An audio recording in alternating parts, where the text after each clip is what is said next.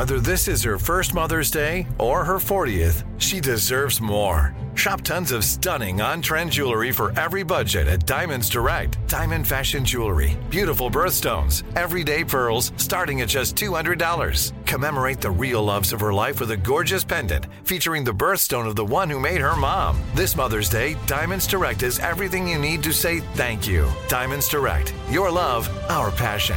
Online at diamondsdirect.com. Imagine you're a fly on the wall at a dinner between the mafia, the CIA, and the KGB. That's where my new podcast begins. This is Neil Strauss, host of To Live and Die in LA, and I wanted to quickly tell you about an intense new series about a dangerous spy taught to seduce men for their secrets and sometimes their lives. From Tenderfoot TV, this is To Die For. To Die For is available now. Listen for free on the iHeartRadio app, Apple Podcasts, or wherever you get your podcasts. I'm Diosa. And I'm Mala. We are the creators of Locatora Radio, a radiophonic novela, which is a fancy way of saying a podcast.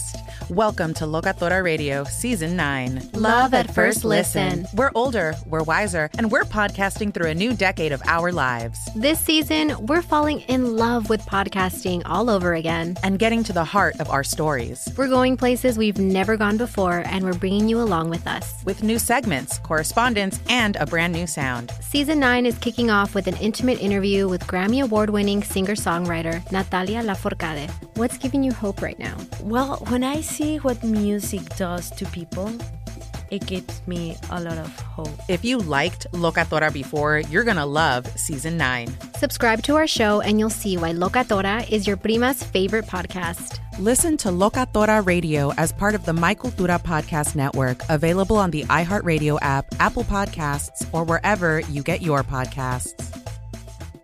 Hello, the internet, and welcome to this episode of Taylor SheriTrend. Ooh. My name's Jack. That is Miles. Ooh. Taylor Sheridan, the architect of the YCU Yellowstone Cinematic Universe. What's he up to? He's cool. He's like he's the one guy for whom the current writing situation has worked out incredibly well. Like he writes his shows and solo, like on his ranch by himself, and he's making all the money because his shows have like weird like the story is like billionaire rancher actually the good guy, and all these greedy tribal communities want to like take away his God-given right to his land. Billionaires ballin', indigenous people hating. I only made it like 2 episodes in, so if it gets more complicated than that, sure. But he is coming out and being like, well, I'll leave this between the guild and the studios, but if I have to check in with a room full of 4 writers, then I'm gonna stop making TV shows, because so he just is basically throwing the guild under the bus and basically being like, God, I do things on my own because I'm like a John Wayne of TV writing. Right. I like it goes, quote, if they tell me you're going to have to write a check for $540,000 to 4 people to sit in a room that you never have to meet, then that's between the studio and the guild. But if I have to check in creatively with others for a story I've wholly built in my brain, that would probably be the end of me telling TV stories. All right, man. Well, we're good over here, but I do think that would make a bunch of people sad. You know, you could still do that and then completely ignore everybody, right? Yeah. Yeah, that is a thing people do when they're like, thank you for voicing your support for the powerful fucking billionaires who own these companies. Always down for the little guy. Yeah.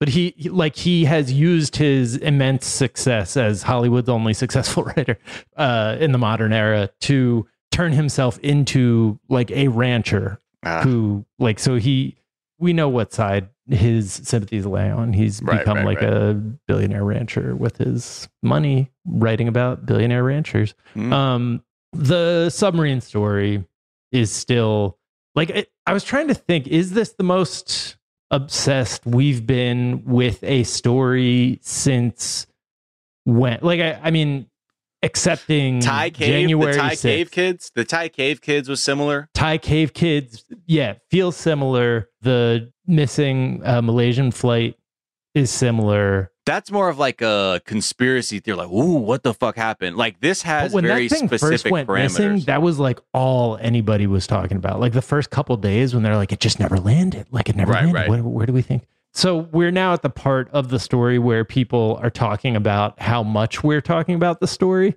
Mhm. And they're like, I've heard theories that it's like has something to do with the fact that the ocean is eating the rich at a time when there's a part of everyone who feels like we should all be doing the same. Like, right. Like, I was eating should a billionaire. we eat them? Yeah. Should we swallow them whole? Yeah.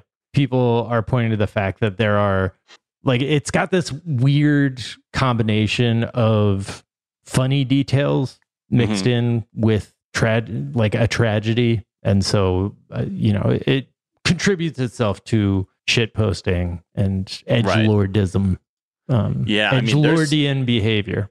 There's so many write-ups about like they asked this like psychology professor, like, why would wealthy people go to take these high-risk trips? There's apparently a documentary that's being thrown together like rapidly right now.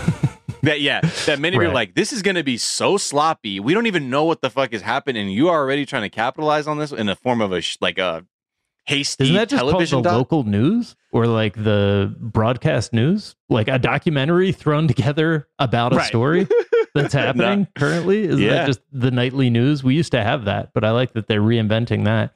So the owner of the company just going all the way out on a limb about how like safety guidelines are too strict. And then he's on the thing. I think people are enjoying the irony in that. The fact that billionaire went to the bottom of the ocean in a windowless hydrogen tank. Hey, there's one window. Right. But I do think that it really goes back to just this particular genre of story where we know where the people left from. We know where they were supposed to show up. But they're not there. But we don't know what happened in between. It's like a Schrodinger's cat. Like, there's also just the anything. Morbid element, though, too, of being so morbidly fascinated with the idea of being like essentially buried alive under the sea, which is like super like a thing. Like, I don't know, like anytime I see like even like when I'll go on the submarine ride on fucking Disneyland, I was like, this shit is sketchy. Even though there was like it never actually goes under the water, like you can just pop out the top if you had to. I was like, I don't know about this. So it plays on like that kind of sort of basic fear that we have too. And I think just maybe because these people are so wealthy that it also adds like another layer of sort of distance between you and the subject matter. Because it's not something that you could see anyone in your life doing. Spending $250,000. I mean, speak for yourself, Jack. I mean, I got 250 racks you were right scheduled now. to go on that next one. But you were right. You're like, you're too scared. And I'm like, you're right. Yeah, I have been trying to tease you into doing this for a long time. And we're going to tease Elon to do the same. Yeah, that's right. We'll We'll talk about that more on tomorrow's episode. I do think so a lot of the stories that you are seeing now where they're like, oh, we were actually flying over there and heard some banging in the ocean, and like people who understand the scale of the ocean seem to all be of the same mind that like I think this is going to end in the same way that the Malaysian flight one did, where it's just like we don't know. I think they have a better shot of finding it because at least they know like where they were generally going. It's not going to be like on the other side of. I mean, I don't know shit about ocean currents. The Malaysian one, the thing that happened there is the pilot intentionally like took it off course and flew.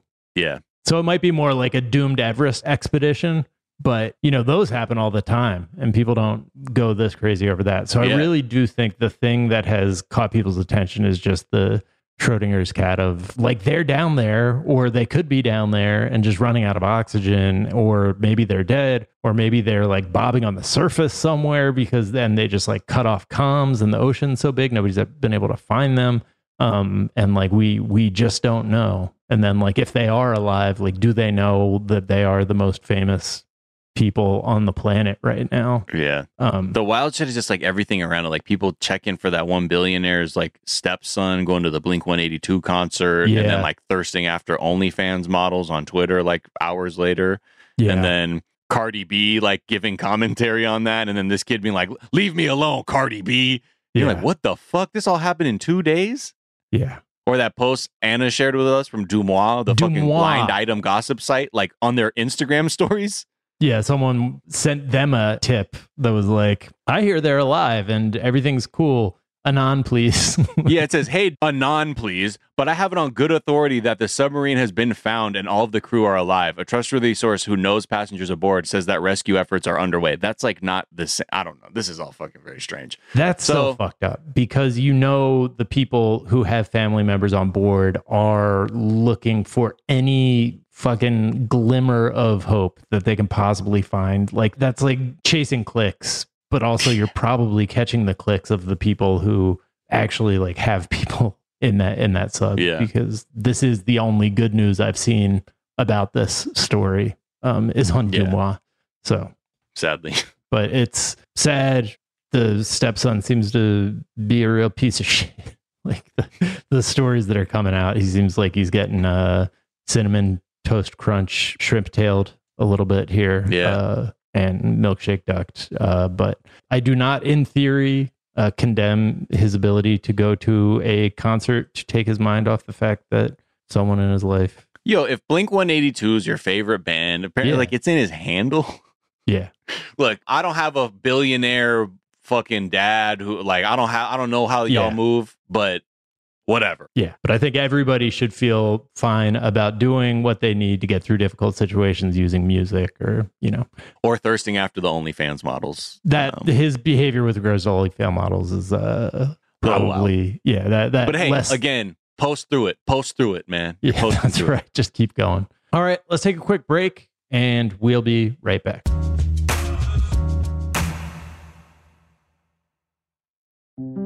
This is Neil Strauss, host of the Tenderfoot TV true crime podcast, To Live and Die in LA. I'm here to tell you about the new podcast I've been undercover investigating for the last year and a half. It's called To Die For. Here's a clip.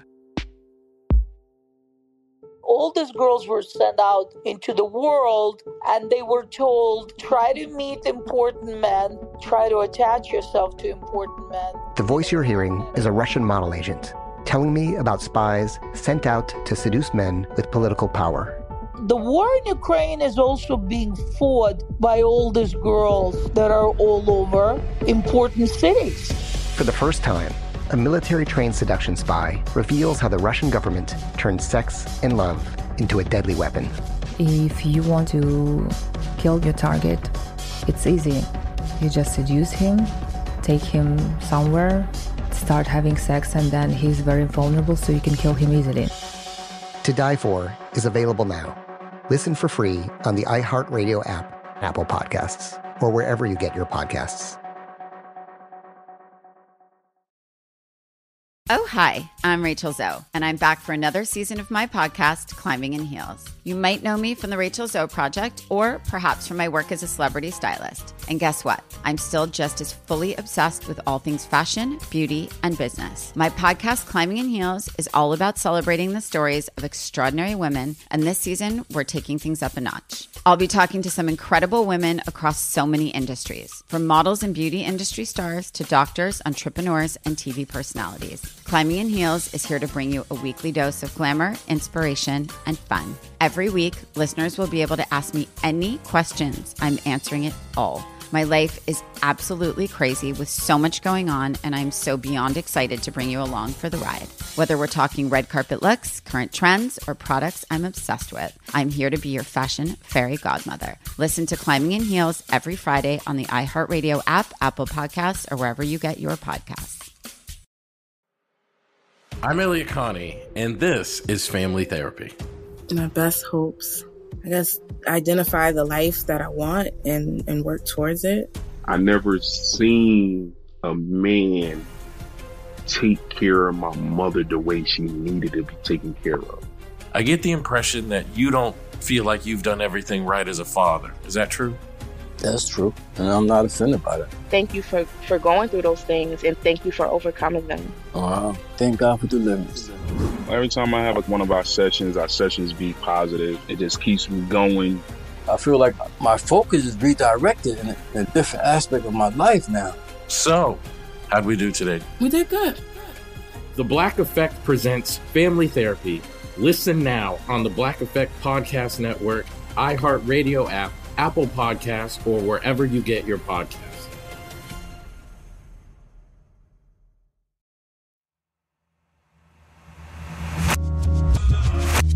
And we're back. And there's an interesting piece of propaganda that came out where it says, future shock. Are remote workers doomed to have claw-like hands and hunched backs? Mm-hmm. And it's this computer-generated creature that they've they're puffy eyes, swollen limbs. This is what working from home is going to make us all look like in the future, which it feels, I don't know if it was specifically funded by a, I mean, it is a company, real estate company. Well, I mean, it is a company that makes office furniture. So that's why, you know what I mean? Like they're also like, hey man, this also affects our business if motherfuckers are working from home too. Yeah. So a good bit of get back to work propaganda. Yes. That absolutely, I don't know, but it's like so far off. Like it's hard to look at that and be like, oh yeah, for sure. Like I'm gonna turn into like a bowling pin shaped human with like terrible posture. The character that they've created looks a lot like Danny DeVito as the Penguin in Batman Returns. Oh yeah, Oswald Cobblepot. Yeah, Oswald Cobblepot. I was gonna say that, but I couldn't imagine that I had that still stuck in my brain. But yeah, Oswald Cobblepot, not to be confused with Chester Copperpot, who is the explorer from Goonies, who went missing. Oh yeah, fair point. But my question on this is just like, for the propagandist, what do they think people are doing at work other than hunching over the laptop? Like, right. You've just changed the venue. Like, do they think the work from home movement is like affecting lumberjacks? Like, I don't know. It could. No, it can't. Jack, look, I'm trying to put myself in their shoes. Yeah. This is the most low energy propaganda. Yeah. I mean, it's the kind of logic you'd use to like, scare a 5-year-old into brushing their teeth. Yeah, exactly. You're like, you want to see a little boy who didn't brush their teeth for 2 days? Look at this. And it's that like, is not a hypothetical in my case. You get I've Googled Simpsons, those nasty images. Big book of British smiles from The Simpsons. You're like, hey, check it out. I don't know, man. You might want these braces.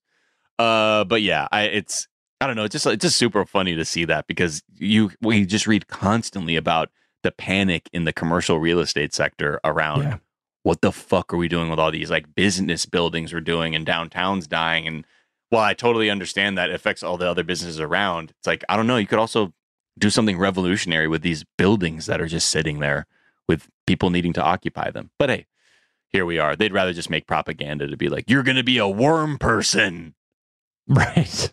Okay. All right. Mission Trend Possible, the other possible title for this episode. Yeah. The just stories coming out from the set that are all now. Actually, for once, this is the first time that a story from Mission Impossible set has come out that does not go with the grain of Tom Cruise being super intense and wanting to die. Yeah. In a way, yeah, it's true. Like the first one that caught my eye is that one of his co-stars, Pom Klementieff, was saying that they were doing a fight scene in the movie, and there was some action where she was getting kicked in the stomach. She says, quote, I kept telling him to just kick me here, like pointing to her stomach, and saying, quote, I was squeezing my abs. I said, you can just go for it. He was like, no. I was like, but it's going to help me. But he wouldn't do it. Yeah. True gentleman, also just a complete masochist and not into sadism. He just wants... No. He's like no. But it is in your rider that you have to just beat the shit out of me before we even get to set. That's kind of my thing. Drag this soldering iron across my back real quick. It's like, that's not in the script. She's like, I know, but it will help me. And you're like, okay. And then the other one is about, like, a lot of people talk about this stunt that you see where he's like riding a fucking motorcycle off a cliff and then just like it's just the bike and is on a parachute and shit. I mean, that's the first thing they showed from the movie. That is like the first thing you see in the trailer to this day. Like, it's like, because every movie has that seminal stunt, but right? This one's got the most seminal. This was fucking wild of what it did to me. Yeah, and it could go so wrong. So this happened in Norway. Apparently, they shot that stunt. That was the very first thing they shot when they went into production, because Tom Cruise was like, we're either going to figure it out or it's going to be a total fuck up and we're going to have to do a rewrite. So let's just get it done my now. death. Yeah. Yeah. Or they're like saying like maybe it doesn't look as good and then at least we can figure out how it works. And he said, and if it goes right, now we got to figure out how to work it into the film. So like it was kind of done to just be like, we got to get this in the movie. I don't know how, but let's just get it out the way and we got something.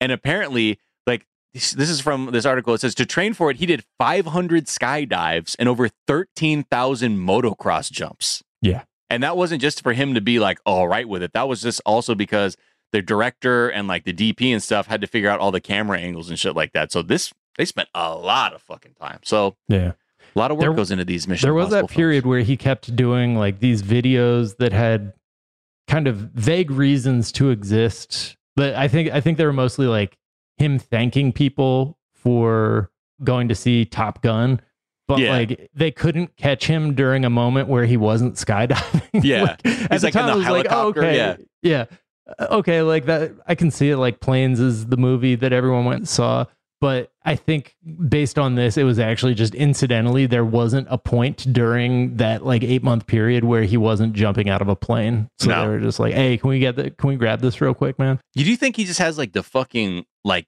I guess he does. I'm sure he has the resources to be like, let's practice this by like, you take me up in the C-130 and I'm just going to ride a motorcycle out the back and just try it a bunch of times. And then I'll just let the bike drop but just do it in a big ass area that we know won't hit anybody or we'll evacuate like a 10-mile area so I can just do my practice. That's the thing. jumps. I'm always, like when you jump out of a plane or like do those stunts in like Fast and Furious where they drive a fucking car out of the back of where a that plane, should go. like the amount of work that must go into just clearing an entire like city's worth of space in the middle of the desert. Right. Or like it's like can't be over like a national park desert in case there's hikers. I don't know what the fuck. But hey, this is what we got to do to get our Tom Cruise stunts. Yeah. A lot of work. And then finally, Samuel Alito is the latest Supreme Court justice to be simping for the billies. Yeah, for the billionaires. He's like, it's not just Clarence, y'all. Another ProPublica report is coming out saying this is just a reference to an image of him where he was like holding a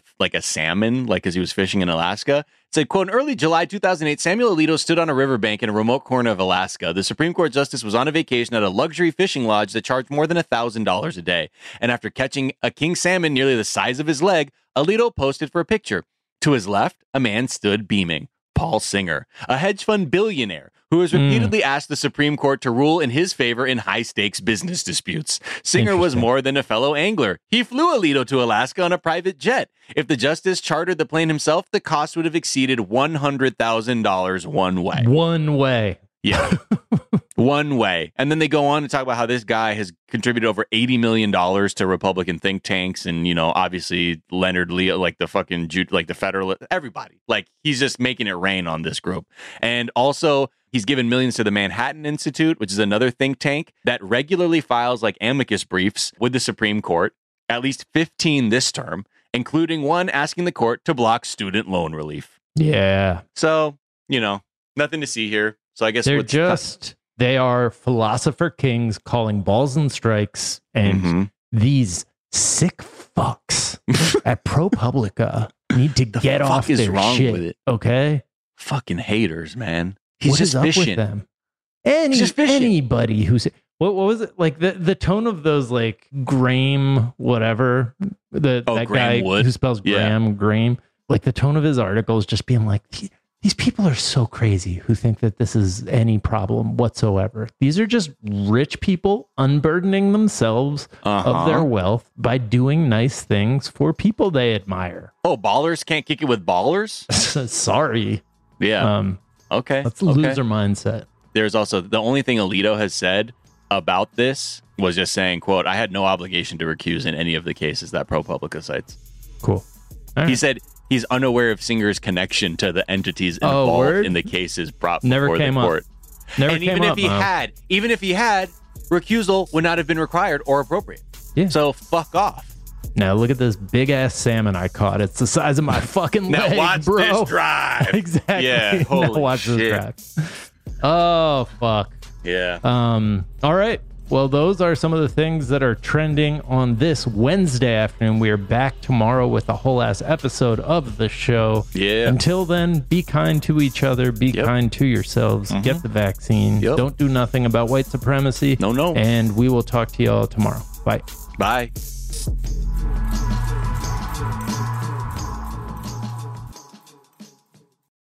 Imagine you're a fly on the wall at a dinner between the mafia, the CIA, and the KGB. That's where my new podcast begins. This is Neil Strauss, host of To Live and Die in LA, and I wanted to quickly tell you about an intense new series about a dangerous spy taught to seduce men for their secrets and sometimes their lives. From Tenderfoot TV, this is To Die For. To Die For is available now. Listen for free on the iHeartRadio app, Apple Podcasts, or wherever you get your podcasts. I'm Tamika D. Mallory. And it's your boy, my son, the General. And we are your hosts of TMI. And catch us every Wednesday on the Black Effect Network, breaking down social and civil rights issues, pop culture, and politics in hopes of pushing our culture forward to make the world a better place for generations to come. Listen to TMI on the Black Effect Podcast Network, iHeartRadio app, Apple Podcasts, or wherever you get your podcasts. That's right. I'm Diosa. And I'm Mala. We're the creators of Locatora Radio, a radiophonic novela, which is a fancy way of saying a podcast. Welcome to Locatora Radio Season 9. Love at First Listen. This season, we're falling in love with podcasting all over again. With new segments, correspondence, and a new sound. Listen to Locatora Radio as part of the My Cultura Podcast Network, available on the iHeartRadio app, Apple Podcasts, or wherever you get your podcasts.